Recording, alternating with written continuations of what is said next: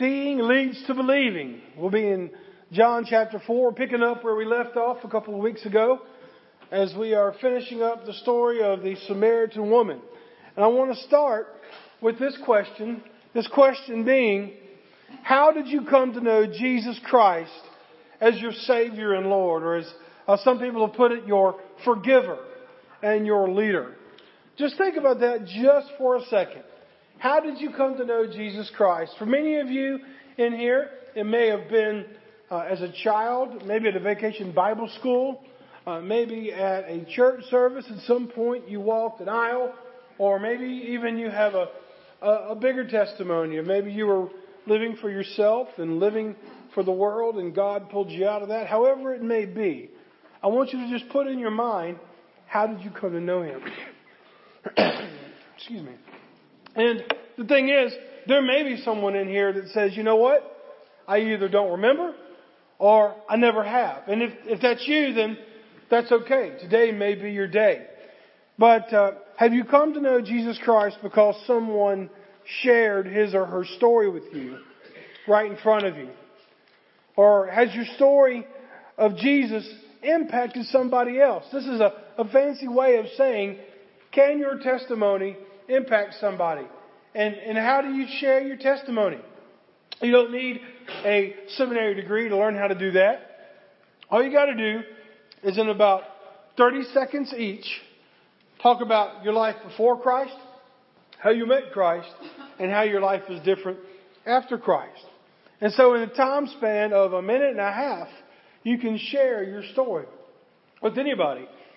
But maybe some of you, as I said a moment ago, don't have a story at all.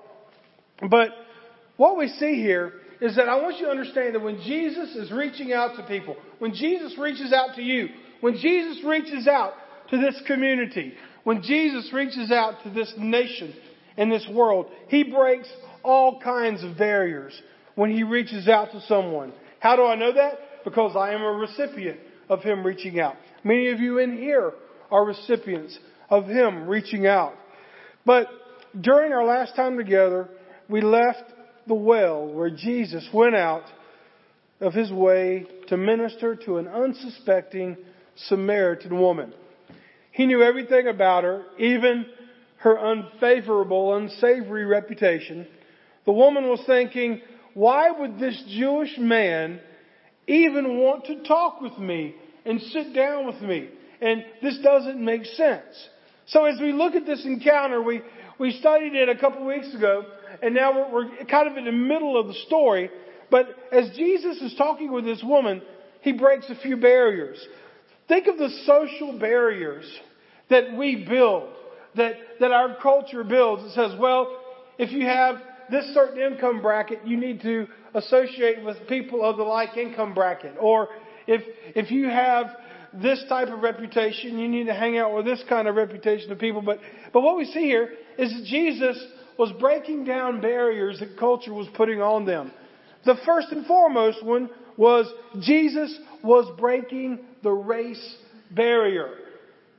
Now, when you think about that, if you preach this in a church out in another part of the world, there's always going to be race, and there's always going to be racism everywhere you go.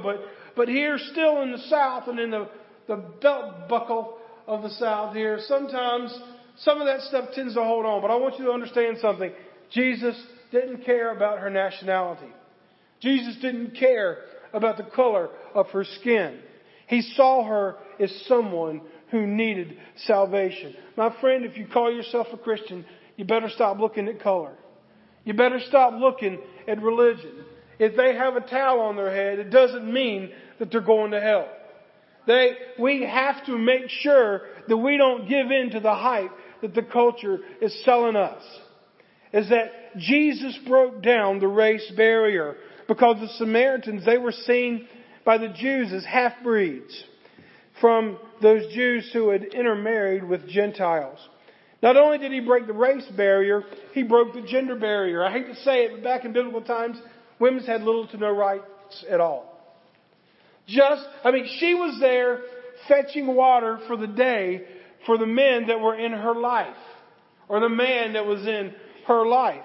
And so the fact that a man would sit down in front of her, a Jewish man, sit down in front of her and talk to her. As I was talking with our Bible study this morning, this quite verily could have been the first man ever to approach this woman and not want anything from her.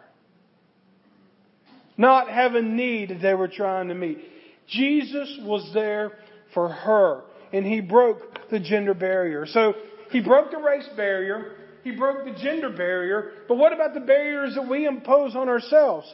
We see that Jesus risked His safety. Well, how did He risk His safety? Because the route that He took to encounter this Samaritan woman was a route that the Jews normally avoided. This was a route the Jews would go out of their way to not have to take this street. But Jesus risked His safety by going towards that woman and where she was. And Jesus, as we see in this passage, Jesus was exhausted. Again, we see the humanity of Jesus. Yes, Jesus is 100% God, but He was 100% human. And I don't know if you've ever been to the point of exhaustion. Jesus was there. So He risked His safety, and the woman took ownership of her past, and Jesus looked past it. I want you to understand something, folks, that when Jesus met this woman, hear me out, Jesus added value to that woman's life. Jesus added value to that woman's life, because you read in verses 14 through 19, it says, 16 through 19, go call your husband, He told her, and come back here. I don't have a husband, she answered. You have correctly said, I don't have a husband. Jesus said, for you have had 5 husbands, and the man you now have is not your husband. What you have said is true.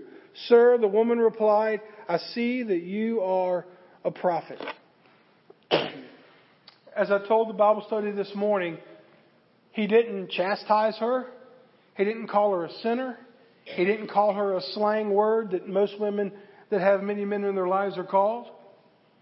Did He even address the sin? No, He didn't. It didn't mean that He was giving her a pass on it, but there was something more important here. It was more important for Him to build value in that woman's life than to have the satisfaction of knowing that He was more godly than she was. Just a side note here, men, the greatest ministry you can have in your life is adding value to a woman's life. The greatest impact you can make, if you have a spouse, a mother, a sister, a cousin, a friend. We live in a world that does everything it can to take value away from each other. The greatest ministry you can have is adding value to the women in your life. Give them assurances where there are insecurities, because there are plenty. Give your time and attention when they feel lonely. Listen to her when she wants to talk. And even talk about her feelings, because I guarantee you this, man. If she's talking to you and you're not listening, there will always be somebody ready to take your place. Add value to the women in your life. Because, folks, communication is a big deal. Jesus does not judge anyone's past, but see them as Jesus does. A beautiful soul in need of redemption. Because, folks, when you and I see people as God sees them, the words will follow from our hearts. Don't focus on their outward appearance. Don't look for things that divide you, but yet find things that unite you together. And see them as you once were, lost in your sin before you met Jesus Christ. So that's the side note. That's the commercial. Let's jump into the text for today. We see here that, first of all, seeing leads to believing means seeing Jesus as our Messiah brings purpose to an empty life. Verse 25 says, the woman said to Him, I know that the Messiah is coming, who is called Christ. When He comes, He will explain everything to us. And Jesus says, I am He. Jesus told her, the one speaking to you. Just then, His disciples arrived, and they were amazed that he was talking with a woman. Yet no one said, "What do you want?" or "Why are you talking with her?" Then the woman left her water jar, went into town, and told the men, "Come and see a man who told me everything I ever did. Could this be the Messiah?"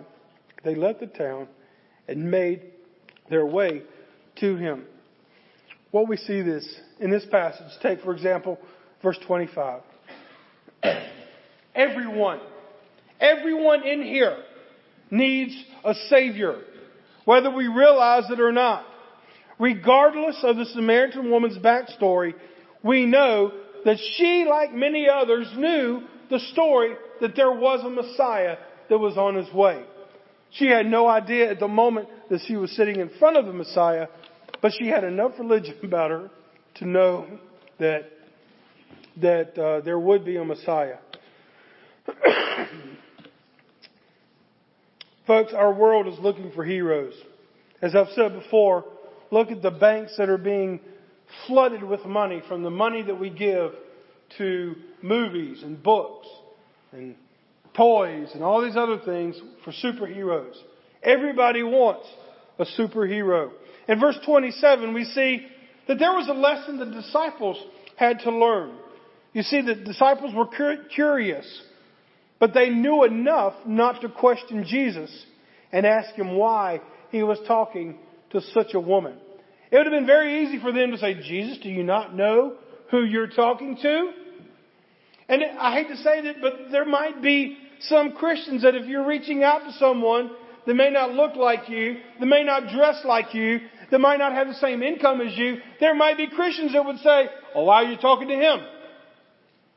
You've got to be careful not to put up those barriers. The disciples had a lesson to learn. And understand this, if Jesus is talking to someone, it's for a purpose. So my friend, if Jesus is pulling at the strings of your heart through His Spirit, you better listen because He has a purpose for it. If you are a believer and He is pulling at your heartstrings to talk to you, listen. And if you are a non-believer fighting tooth and nail to give over control to somebody other than yourself, and Jesus is saying, "Take my yoke and take my burden because it is easy and it is light." If He is talking to you, my friend, I would take time to listen because He has a purpose. We do not choose who Jesus does and does not talk to. And sometimes the best thing we can do is when Jesus is working, watch, listen, and pray. For example, I know sometimes like if I go, heaven forbid, 5 minutes over than 11:30, and the invitation comes, they're looking around saying, "All right, who's going to go up this week? I got a pot roast at home. I got to get off the crock pot. Come on now." And everybody's wondering about, okay, what's going to happen? And there's people that feel that tension. What if at some point during an invitation you were to say, "God, I'm good, but let me pray for the person beside me." And if this invitation has to go on until Tammy's fingers turn blue, we will not leave this place until God is dealing with someone and they come to know Him. And if that would bring you joy, it would be far better than any meal or any nap you get in the following hour. If Jesus is talking, we need to listen.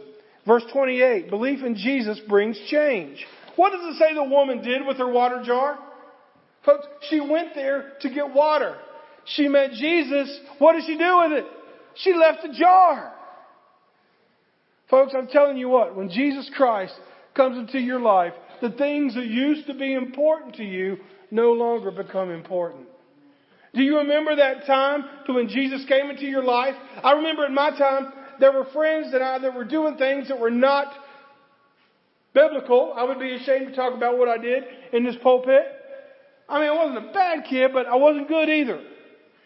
And all of these things that had a hold of my life, when Jesus Christ came to my life, I didn't want them anymore.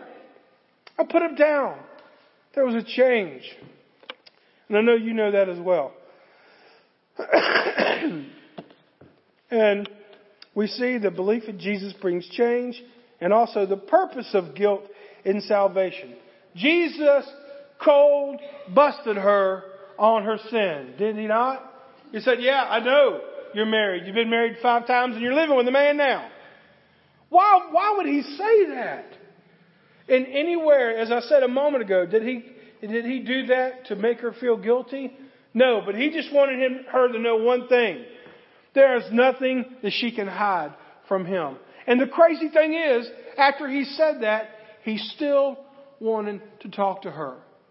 The reason he brought that up was not to guilt her into some kind of decision. He brought that up to her to show her that he knows her shortcomings, but he loves her anyway. Don't miss that. There's a story, if some of you have ever dealt with the guilt of former sins. I heard this on the radio the other day. A commentator, Steve Brown, was telling the story, and it's a popular story, so let me read it to you real quick.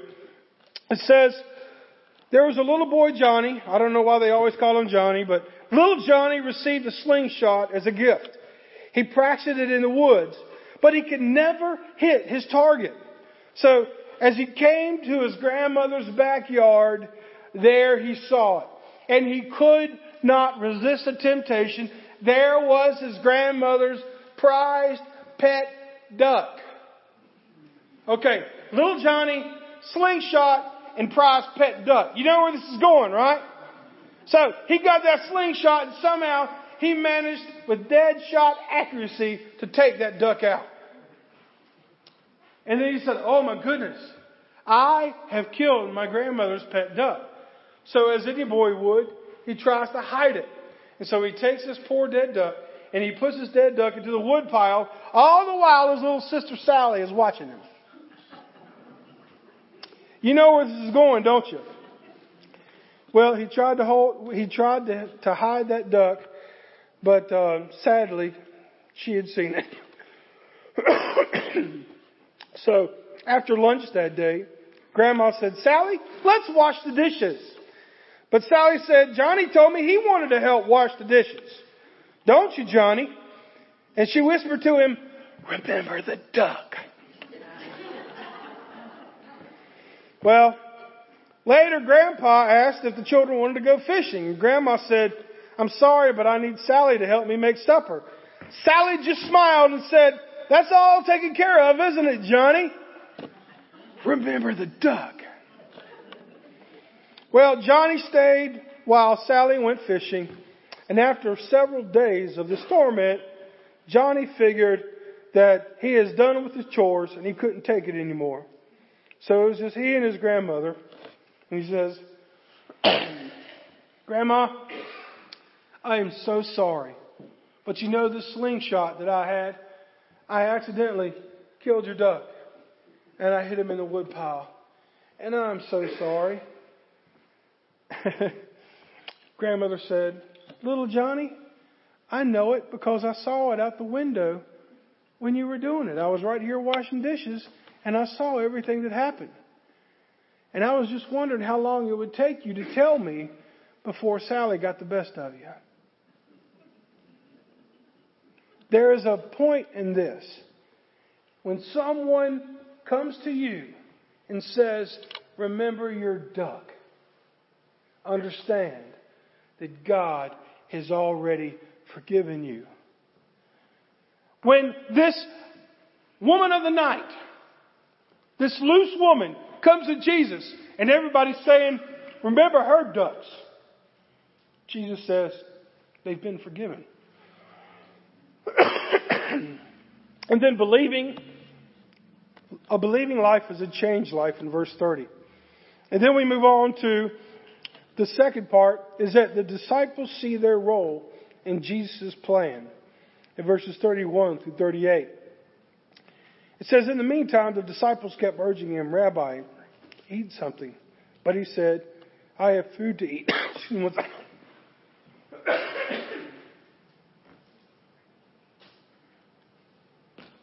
Okay, got it now.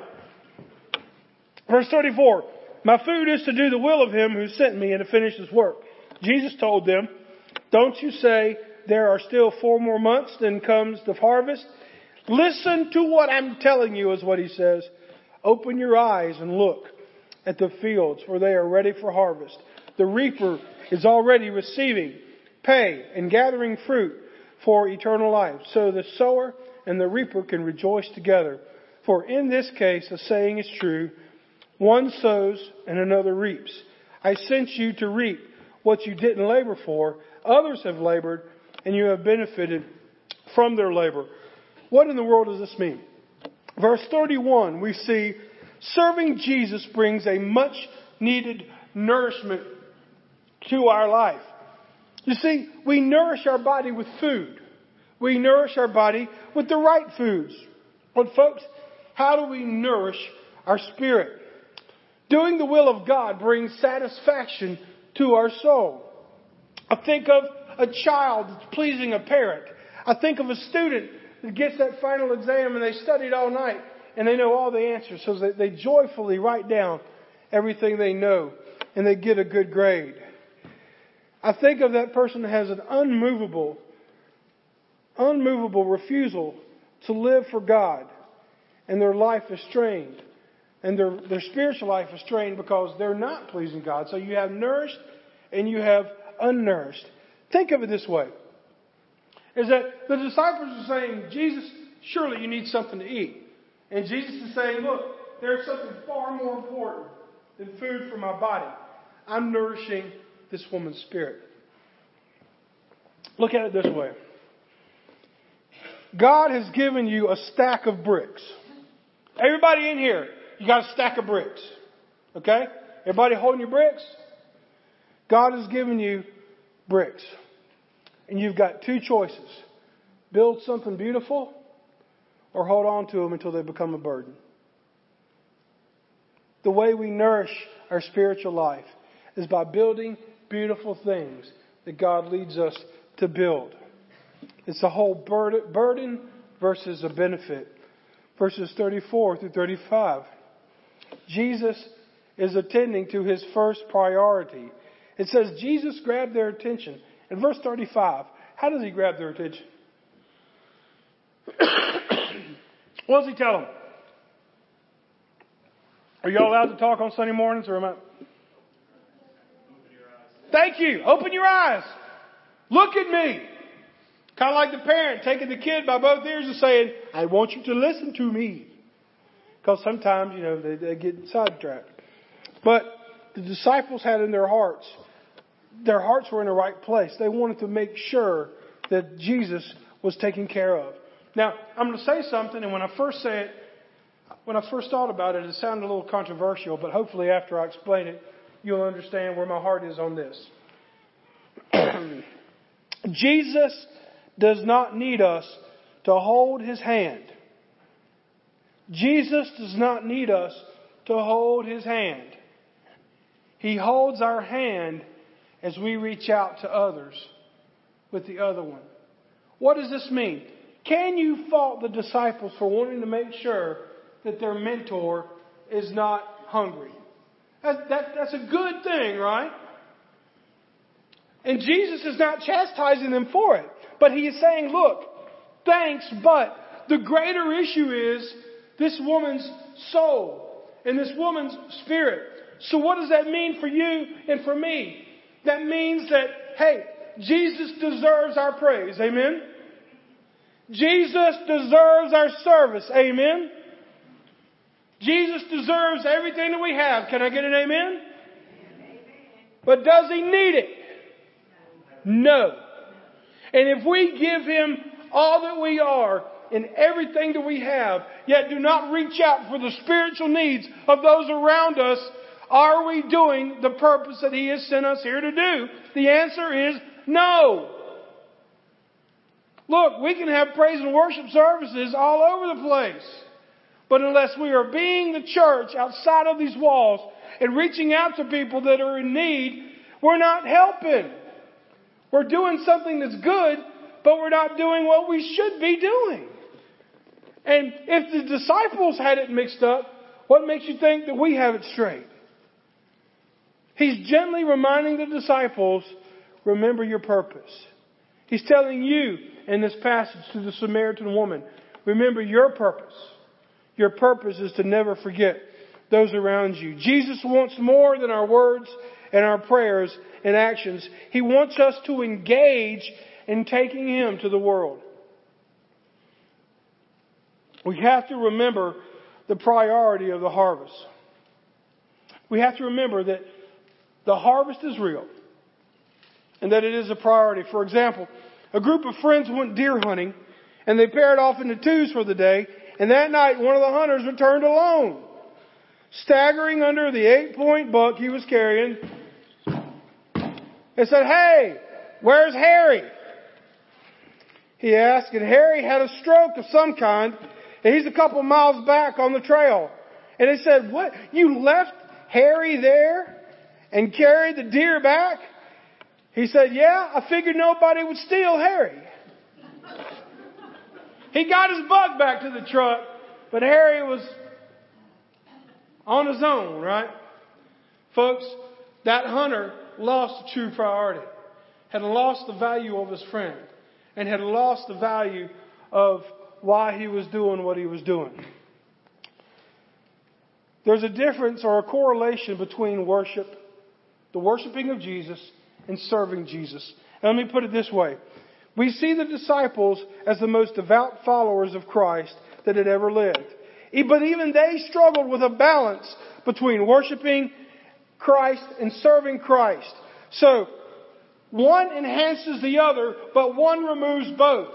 For example, you can worship all day long, but if you're not serving, you're not doing any good.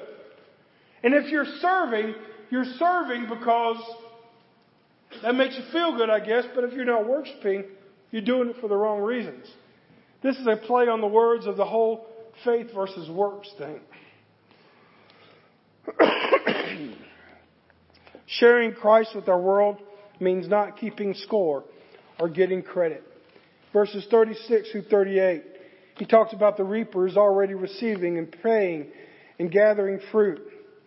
Folks, there's 3 gross misunderstandings that the disciples have in this passage. Number 1, the disciples, either on purpose or accidentally, had written off the people at Sychar. They were saying, "Why don't you get something to eat? Why don't we move on?" They had written them off. The disciples knew that the people didn't like them because they were Jews. And the third thing was the disciples assumed the people would not want to hear the message. Boy, it's really easy to talk ourselves out of talking about Jesus if we think people might get mad at us. But here is the problem. We are still having those same misunderstandings today. But in actuality, what Jesus is telling them, that others had gone before them and planted seeds for the harvest.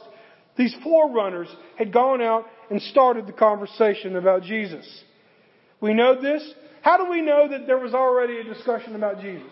You can look in your scriptures and it can tell you. At the very beginning, what does the woman say about Jesus? Are you the Messiah? She brought it up. She knew about the Messiah. Someone, somewhere along the way had planted the seed that she was in need of a Messiah. Some of you might not be the reapers, but you can sow seed and start that conversation. You and I must face our fears and faith when talking to others about Jesus Christ. Maybe you are a seed planter, or maybe you've had the joy of seeing them reaped. Excuse me. It will be amazing to see how Jesus uses your faith and story when you are not worried about who will get credit for it or how it will benefit you personally. It'll be amazing. Look, okay, the preacher's up here, we're talking about sharing our faith, and you're thinking, well, that's what the preachers are supposed to do. That's what the deacons are supposed to do. That's what all the other leadership in the church, I'm just an attender. And I'll be there to support. I see nowhere in the Bible where it says that's how it works. We all have been given a story. And here's the crazy thing. That if I sit up here and preach, or I'm talking to somebody and I share my story, that's one-dimensional. But every one of you in here has a journey. Every one of you in here has a purpose. And every one of you in here has a story relating to Jesus Christ that someone needs to hear. All you got to do, pray for the opportunity and be ready. Last but not least, true faith impacts those who encounter it. We see here that many Samaritans of the town believed in him because of what the woman said. And she testified, he told me everything I ever did. We see a whole case of verse 39 of she said, he said. The Samaritan woman's words grabbed their attention. Your testimony, your words talking about Jesus Christ can grab somebody's attention. But I got news for you. Your words are not going to change anybody. And it doesn't matter if I preach the most infallible, picture-perfect sermon that has ever been preached. Those are just words. Jesus' words are what changed the Samaritan woman. But the woman's words are the ones that got everybody's attention. The woman's words are the ones that got everybody's attention. Because seeing leads to believing. Seeing leads to believing. Verses 41 and 42, it says, many more believed because of what he said. And they told the woman, we no longer believe because of what you said, for we have heard for ourselves and know that this is really the Savior of the world. Folks, the Samaritan saw a change in the woman's life. Folks, people will notice your change. Each Samaritan had to make their own choice with the truth that they heard. They believed the woman's story, but more importantly, they believed Jesus' words. So folks, as we say goodbye to the Samaritan woman this morning, remember her despair of going through life, labeled by her past, while still having the knowledge that there is a Messiah. If you allow yourself to go there just for a second, don't worry, I'm wrapping up and we're going to be done here in a minute. But think about this. That woman was wearing the label that people were putting on her of the type of woman she was all the time, knowing that she's heard that there's supposed to be a Messiah out there.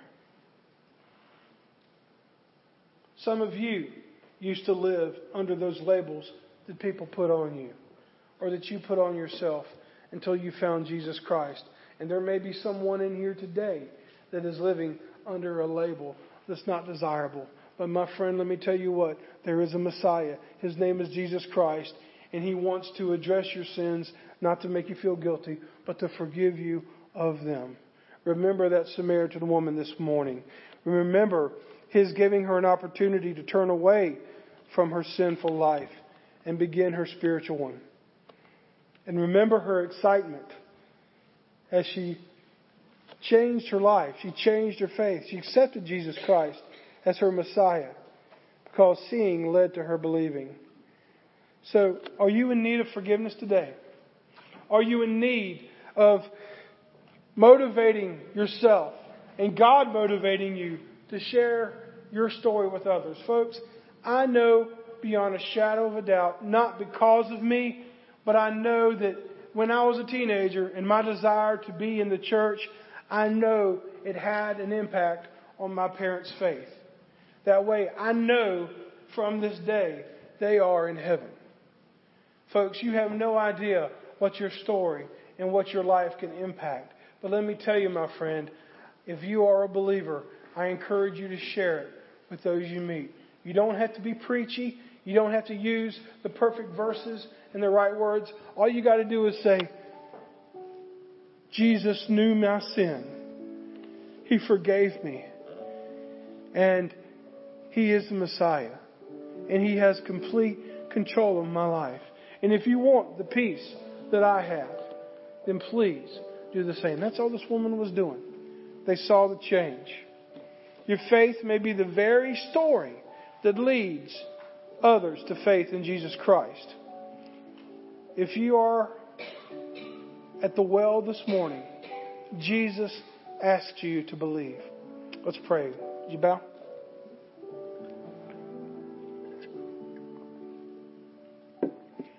Dear Heavenly Father, we thank you for your word.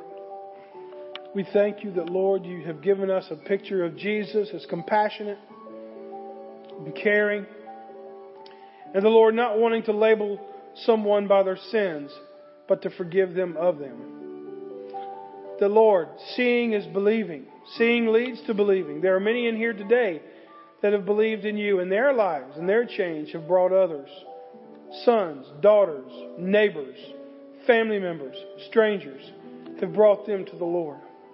And there may be someone in here today that is wearing that label that the Samaritan woman wore, or a different label, and they need forgiveness today. They can know you if they accept you as their Savior and Lord. If this is you today, and you would like to do what the Samaritan woman did, place your faith in Jesus Christ, I simply ask you to come forward and I will pray with you. And you can know beyond a shadow of a doubt, you could be changed just like she was changed. Maybe there's a believer here this morning that just needs to re-up or recommit. Maybe there's someone in here that has made witnessing and sharing their story something that's not much of a priority. They think, oh, it's a personal thing. You don't need to share it. That's BS. There is nothing personal about the story of gospel. We are to share it with those that need it. God, motivate us to share, motivate us to love, and motivate us to worship, Lord. For it's in your name we pray. Amen. Would you please stand?